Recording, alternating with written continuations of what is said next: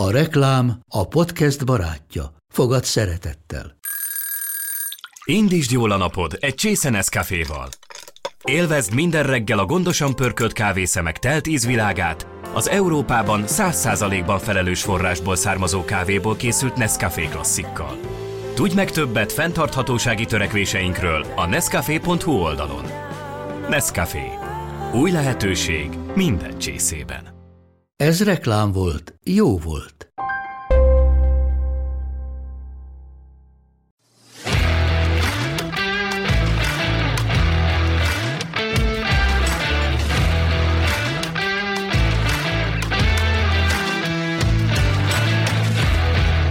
Szép jó napot kívánok, ez itt az Index kulturális rovatának a Rootluk című podcast műsora. Mai vendégünk egy Kossuth díjas, érdemes művész Jászai Mari díjas művésznő, színművész Nagykálózi Eszter. Jó napot kívánok. Kérdező partner pedig Víg György, technikai segítő pedig Réti Nóra, jó magam Tóth Benedek vagyok. Na, most mindig úgy szoktuk csinálni, hogy én kérdezek valamit, de ez mindig annyira faramúci, mert nem tudom, miért kezdek mindig én. Itt ül mellettem Gyuri, és Gyuri is kezdhetné nyugodtan. Kezdtem most, Gyuri, ezt a beszélgetést. Jó, hát akkor én azzal kezdem, hogy én pont ezt a legújabb darabot, a Churchill-eset nem láttam. Ezt a Ben látta, úgyhogy nagyon szerencsés, hogy én kérdezek. Viszont nekem talán tényleg a túlzás nélkül az életem egyik legkellemesebb, legizgalmasabb színház élménye a másik nagy német, a Edith és Marlénében, a Centrálban, amit ugye Mészáros Márta rendezett, és a Botos Évával. Zseniális volt az is. Tehát nem tudom, hogy miért állnak ennyire jól ezek a német származású legendák. Garbó, ő svéd volt. Igen. A Koska, akkor nordikus. Miért állnak jól? Miért ezek mindig megtalálnak?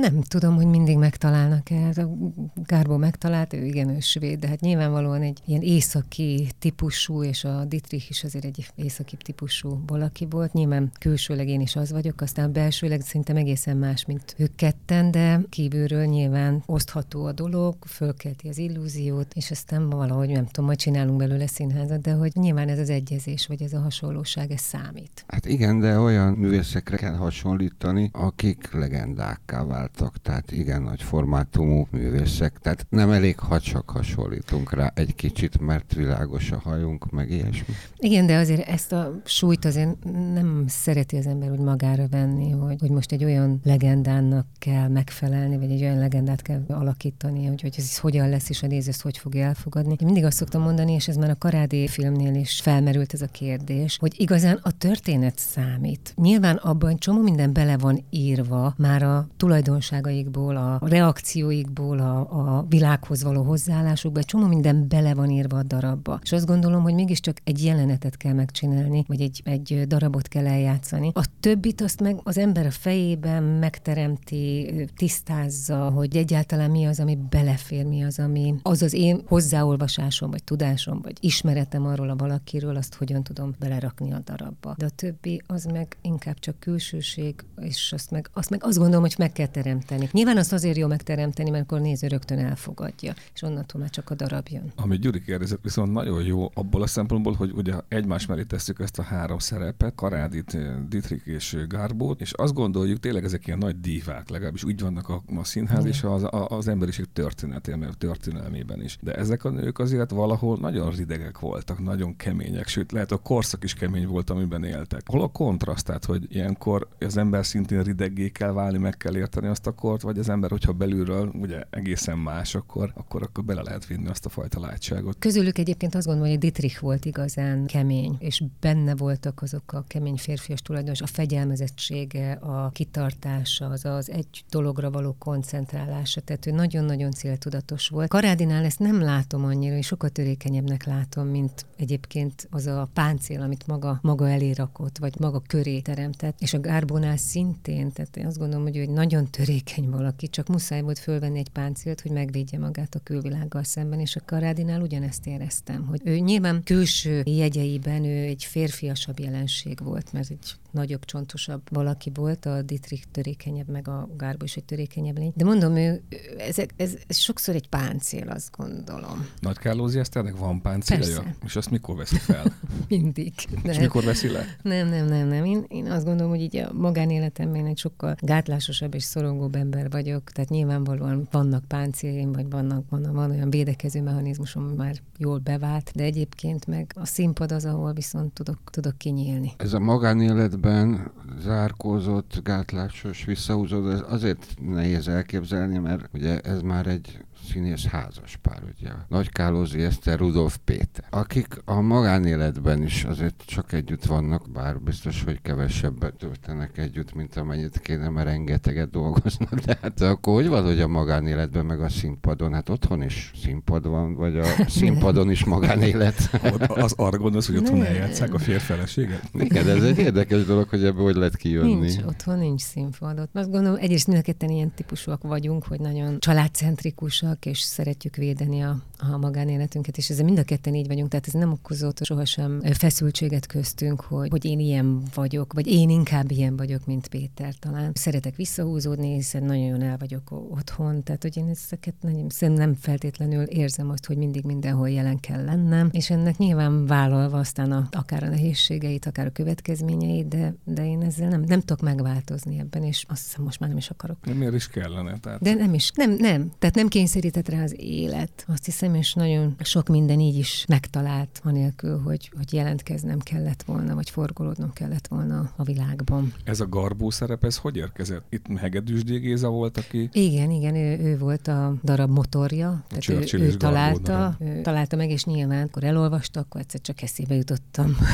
Most lehet, valahogy nyilván elsősorban azt gondolom, hogy a külső az azért nyilván behív arcokat, vagy az a kép, a Garbó kép, az behív arcokat, és aztán abból nyilván választott Géza. És ilyenkor az történik, hogy úristen, itt van Garbó, egyszer már voltam Dittrich, de ugye ez pont azért érdekes, nem is egyszer, igen, hogy csak hogy ők voltak kontaktus, tehát olyan kapcsolatban voltak, hogy közöttük még több is volt, mint mondjuk kollegalitás, vagy legalábbis ott valami szikrázás volt, ami aztán vagy beteljesedett, vagy nem. Nem tudjuk, igen. Igen, ezt nem tudjuk, ez a darabból is kiderül, mert ugye Churchill kérdez, hogy vajon volt-e, ugye? Tehát, hogy de Churchill is szeretné megcsókolni Garbót, tehát hogy Garbónak azért volt egy kisugárzása valóban, tehát a törékenysége a páncélja ellenére a kisugárzása. Ilyenkor föl kell készülni, tehát ilyenkor el kell olvasni róla mindent. Nem fontos. Én azt gondolom, hogy nem feltétlenül kell elolvasni, de persze kíváncsi az ember ilyenkor, meg belenéz a filmjeibe, meg hát nagyon érdekes ez a mai világ már, hogy az ember csak egy szót beír a netre, és utána özönlenek az információk és a képek, és minden nap kaptam, próbafolyamat alatt minden nap kaptam egy képet Garbóról. Ez is annyira csodálkoztam, és nagyon érdekes volt, mert tényleg van az arcában valami egészen, a szemében valamilyen bűvölő, és nyilván érthető az, amiért oda voltak érte. Hát talán azért, mert mindig menekült, tehát egyfolytában vágyott a fényre, és egyfolytában menekült előle. Nyilván a személyiségében ez benne volt, igen, az mind-mind olyan elérhetetlenné, vagy nem tudom, kiszámíthatatlanná tette. És ilyenkor mennyire érinti meg az ember Garbó személye? Mert ez egy érdekes az ő életpályáján, hogy viszonylag sokáig lett magányos az élete utolsó harmadában. Igen. Hogy az nem tesz szomorúvá senkit, tehát hogy úristen, itt van egy ekkora ikon, és közben pont az élete alkonyát fogom megmutatni ott a hajón, ami Onassis viszi a Scorpion szigetére. De pont a darabban van benne az, hogy amit a Churchill nem is ért meg, hogy hogyan lehet így elmenekülni, és hogyan lehet ennyire bezárkózva létezni, és tényleg nehéz innen megérteni, és nekem is nehéz fölfogni, hogy valaki azt mondja, hogy nem, tehát soha többi. De van ilyen kollégám, van olyan a közelemben, nem közvetlen kollégám, de olyan ember, akit ismerek, és a színház világában dolgozott és élt, és beszélni sem akar a színházról. Tehát olyan szinten, de az, hogy miből van pontosan elege, ezt nem tudjuk. Garbónál azt gondolom, hogy nagyon sokat akartak rajta változtatni, mint el is elmondja, hogy egy teljesen más Garbót akartak belőle csinálni, annyira nem fült hozzá a foga. Nyilván filmen is más, színpadon is más az, hogy ki milyen karaktert csinál. Nyilván nehezebb filmen egy teljesen más valakit hitelesen megmutatni. Mert ez túl intim? Tehát, hogy nagyon közel van nagyon közel, nagyon pontosnak kell benne lenni, azt gondolom, hogy egy teljesen más karaktert építsen fel az ember, de abszolút meg lehet csinálni természetesen, mint hogy fantasztikus példák vannak erre, és csodás karaktereket formálnak meg emberek, csak ő ettől azt hiszem félt, amit el is mond. Tehát attól félt, hogy esetleg lerombolja azt amit fölépült, vagy ami köré épül. Igen. Ez benne van a színészet veszély egyébként, tehát minden színésznő megéli ezt, tehát hogy ő fölépít valamit, valamit, és talán aztán színész. ez eltűnik? Vagy ez csak inkább, amit kialakítanak Nem, de képről? tényleg akkora legenda volt már az életében is, hogy azzal nagyon nehéz szerintem együtt létezni, és együtt élni, a mindennapokban létezni, hogy nem tud az ember kimenni az utcára, hogy nem tud csak úgy maga lenni, csak a 4 fal között. Szerintem ez nehéz. Egy olyan embernek, aki onnan jött, ahonnan ő jött, szerintem nagyon nehéz feldolgozni. Hát és a másik, hogy ő egy bálvány volt, egy szépségideál, egy elérhetetlen csoda, és nyilván ez a kor az őt is arra kényszerítette, belenéz a tükörbe, azt mondja, hogy már nem vagyok olyan szép, mint régen, és akkor ezért inkább nem is mutatom meg. Az így van, hogyha őt még mindig annak akarják látni, aki már ő valójában nem, akkor az nagyon nehéz minden nap megfelelni valami képnek, nem? De lehet, hogy ő saját magát is annak akarta látni, és amikor ez nem sikerült, mert belátta, akkor inkább elbújt. Hát ezek a kérdések, igen.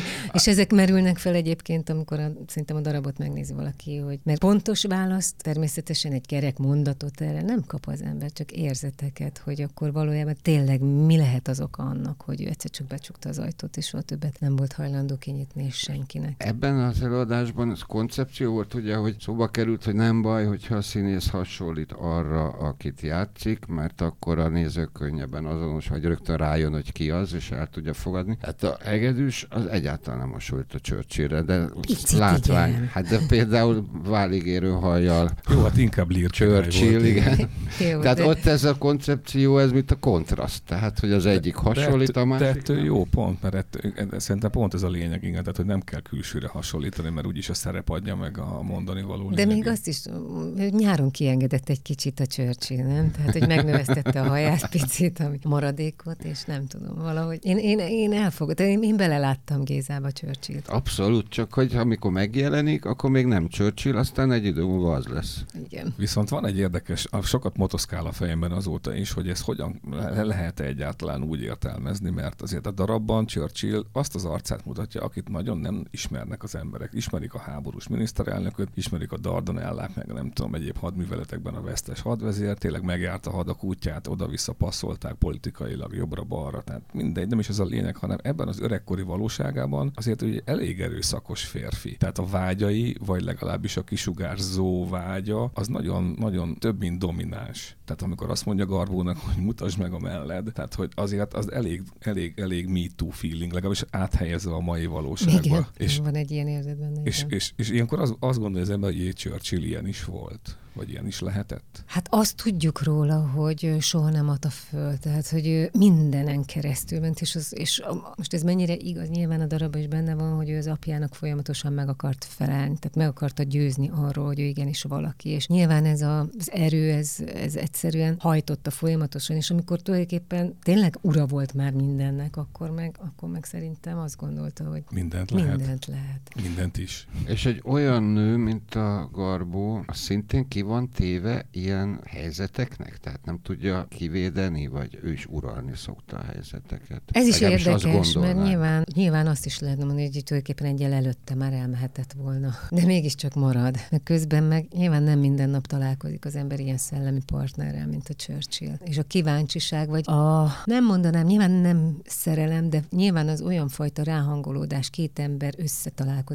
találkozása is, ami kettejükben tényleg a depresszió, az apakép, a magány, tehát annyi minden kapcsolja őket össze, hogy tulajdonképpen tényleg egy csomó mindenről tudnának, és tudnak is beszélni. Csak ebben az egyben nem stimmelnek, hogy itt az elérhetetlen nő, és ezt nyilván Churchill is el akarja érni. És a Garbó meg egy ideig hagyja. Most beszélünk erről, hogy ez a Rózsavölgyi Szalonban látható, ez a darab, ez látható még, ugye? Júliusban még 2-szer, igen. Aztán majd ősztől szerintem reméljük folytatjuk. Akkor ugorjunk most egy színházat, mert ugye Nagy Kálózi Eszterről elterjedt a hír, hogy aláírt, elszerződött a Vígszínházhoz. Igen. Ha elég volt a szabadúszásból, vagy ezért jó egy színésznek, ha van valami kötése. Most persze ez egy non plus ultra, hogy ott éppen Rudolf Péter az igazgató. Nem, nyilván ez egy nehéz helyzet, még nyilván sokakban fölmerül ez a kérdés, hogy miért. Egyébként nem jó szabadúszó. Én nem szeretek szabadúszó lenni. Az élet többször hozta már úgy, de nem olyan sokszor, talán 2-szer voltam szabadúszó helyzetben. Én nem szeretem, hogyha egy társulathoz kötődik az ember, hogy vannak emberek, vannak távlatok,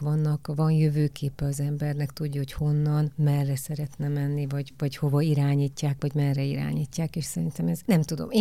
Én azt gondolom, hogy én, mint egy inkább drámai színésznőnek mondanám magam, egy társulati létezésben könnyebben megtalálom a helyem. Szabadúszásnál azért nagyon sokszor olyan darabok merülnek fel, amik nem feltétlen az én műfajom, amit nagyon szíves és nagyon boldogan csinálok, csak nagyon sokszor azt érzem, hogy a lelkemnek hiányzik az a fajta művész színházi repertoár, amit tudnak nyújtani azok a színházak. Ez a Nemzeti Színháznál nem volt meg ez a lehetőség? De. És mégis És mégis eljöttem onnan, de ott más oka volt. És az mi volt? Ott az volt az ok, hogy a Nemzeti Színháznak volt egy olyan működése, amiben színészként nagyon nehezen tudtam magam jól érezni. De nem a darabok miatt, hanem egyszerűen amiatt, hogy nagyon keveset játszottunk egy-egy darabot. Tehát volt, hogy 3 hónapig nem ment egy darab, vagy volt, hogy csak egyszer játszottuk el egy évben. És ez engem kicsit úgy megviselt, hogy nagyon sok darab, tehát 6-7 darabban voltam benne, és volt olyan hónap, amikor összesen 2-szer mentem be a színházba. És mivel én ezt nagyon sokat jeleztem, nem csak én, nyilván sokan jeleztük, de nem történt sohasem, és nagyon sok feszültséget okozott aztán. És a működésünk, és aztán egyszer csak annyira feszült lett a helyzet, és a viszonyom az igazgató úrral ilyen szempontból, hogy nem tudtunk már jól együttműködni. És azt gondolom, hogy akkor megmenni kell, mert ha én nem tudok teljes szívemet kitárva belépni az épületbe, hanem akkor azt érzem, hogy onnantól kezdve már a darabokon, vagy az előadásokon is esetleg látszódik az én feszültségem, amit már alapból hordozok.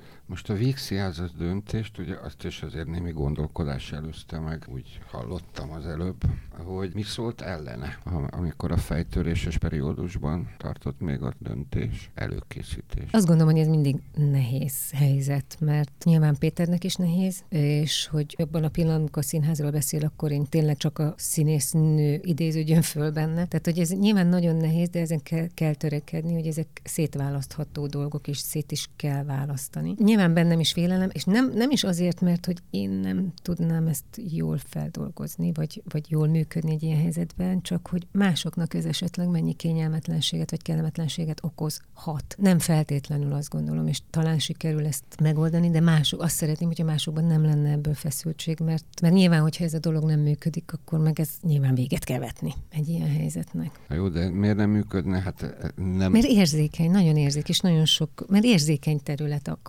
tehát akár, hogy is jól csinálja az ember, ez, ha másokban ennek ellenére, ha jól csinálja az ember, feszültséget okoz, akkor és ezt nem lehet, vagy nem tudja kibeszélni, akkor szerintem az nehéz. Ebben talán segíthet, hogy a Péter sem egy ilyen klasszikus értelembe vett színi direktor, tehát ő kollega igazgatóként is. Nekem legalábbis ez a benyomásom. Tehát nem máshonnan közelíti meg ezt a feladatot. Talán. Remélem, nem tudom. De ez most nem arról szólt, hogy inkább a szakmáról szólt. Tehát ezek szerint akkor a szakma az rezdül, nagyon, nagyon érzékeny, és pont egy olyan időszakot élünk ráadásul a Vígszínházban, amit szintén megtépázott az elmúlt évben, ez ennyi távozása, a körülmény, az egész újrafelépítmény, a Színművészeti Egyetem körüli történet. Hát ez tényleg egy érzékeny szituációs környezet. Tehát most milyen színművésznek lenni? Tehát ez egy ilyen sodródóvá vált, és az embernek be kell állni valahova, vagy azt mondja, hogy én maradok művész, de akkor kiszolgáltatottá válok, mert ha nem hívnak, akkor be kell tényleg valahova magam idézőjelben tennem, hogy ott lehessek, létezhessek, mint színművész. Vagy ha nem állok be valahova, akkor akik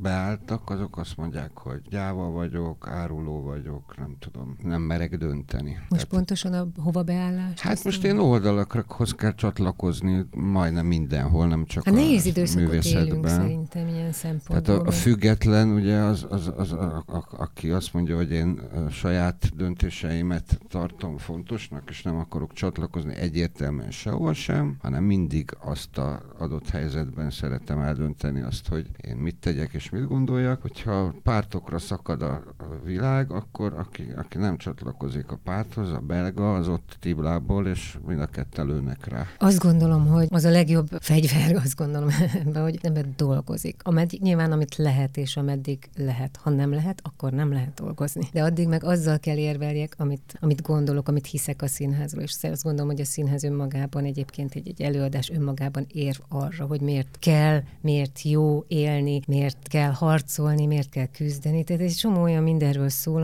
amit mindig is így gondoltam, hogy nekem elég csak kiállni a színpadra és elmondani azokat a mondatokat, amit csodálatos írók írtak meg, és képviselni azt, amit ők megírtak. Ha nem lehet csinálni, akkor nem lehet csinálni, akkor nem tudom. Akkor nem lehet, hogy ez az egész picit most már túlzott. Tehát nincs akkora baj, mint amekkorát szeretünk emlegetni. Tehát, hogy mondjuk a művészek többsége az első indulatok lecsillapodásával pontosan jól ezt gondolja. Nyilván, de azt gondolom, hogy sokkal élesebbek most már a határok, mint ahogy régebben voltak. Azt gondolom, hogy nyilván itt az SZFE ügye is nagyon még megosztottabbá tette a mi kis társadalmunkat, és mi is nyilván mindenki várja, hogy egyáltalán hogy lesz, és mi lesz ebből, és hogyan, hogy lehet, vagy kinőhet ebből valami jó is, vagy egyszerűen azt gondolom, hogy ez a történés, ez az amúgy is megosztott színházi világot, vagy művészvilágot még megosztottabbá tette. És ezt sajnálom, mert most már tényleg azt gondolom, hogy most már tényleg hallottam ilyeneket, hogy van, aki azért nem dolgozik itt, vagy azért nem dolgozik itt, mert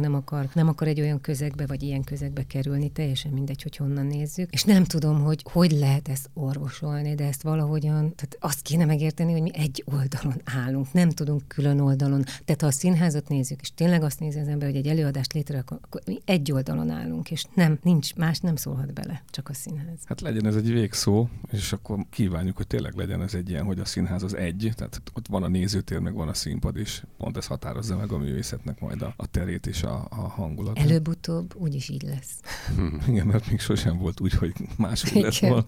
Nem, de tényleg azt mutatja a történelem, hogy mindig kiforogja magát. Igen. Tehát, hogy vannak nehéz szakaszok, meg vannak tényleg őrült világok. Hát pont a színművészet erről szól, pont a színdarabok szólnak erről. Lehet, hogy csak erről kéne venni azokat a színdarabokat és bemutatni, hogy lám, ilyenek vagyunk. Így van.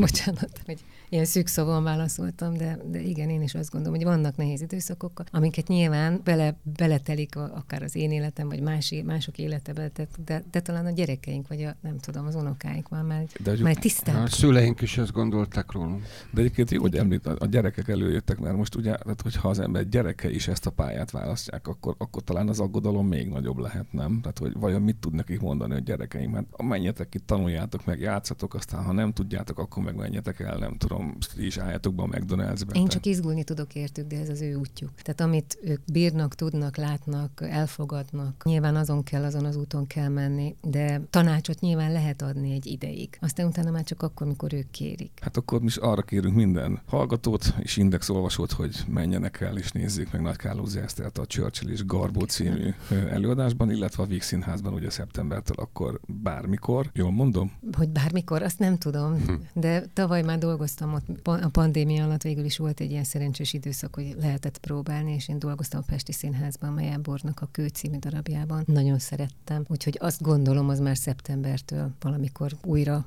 tudjuk játszani. Meglátjuk. Legyen így. Köszönjük, hogy eljött. Nagy Kálózi Eszter volt a vendégünk, Víg Gyuri volt a kérdezőpartner, Réti Nóra a technikai segítő, én Tóth Benedek vagyok. Legyen szép hétvégéjük, viszont hallásra. Köszönöm, minden jót, viszont hallásra.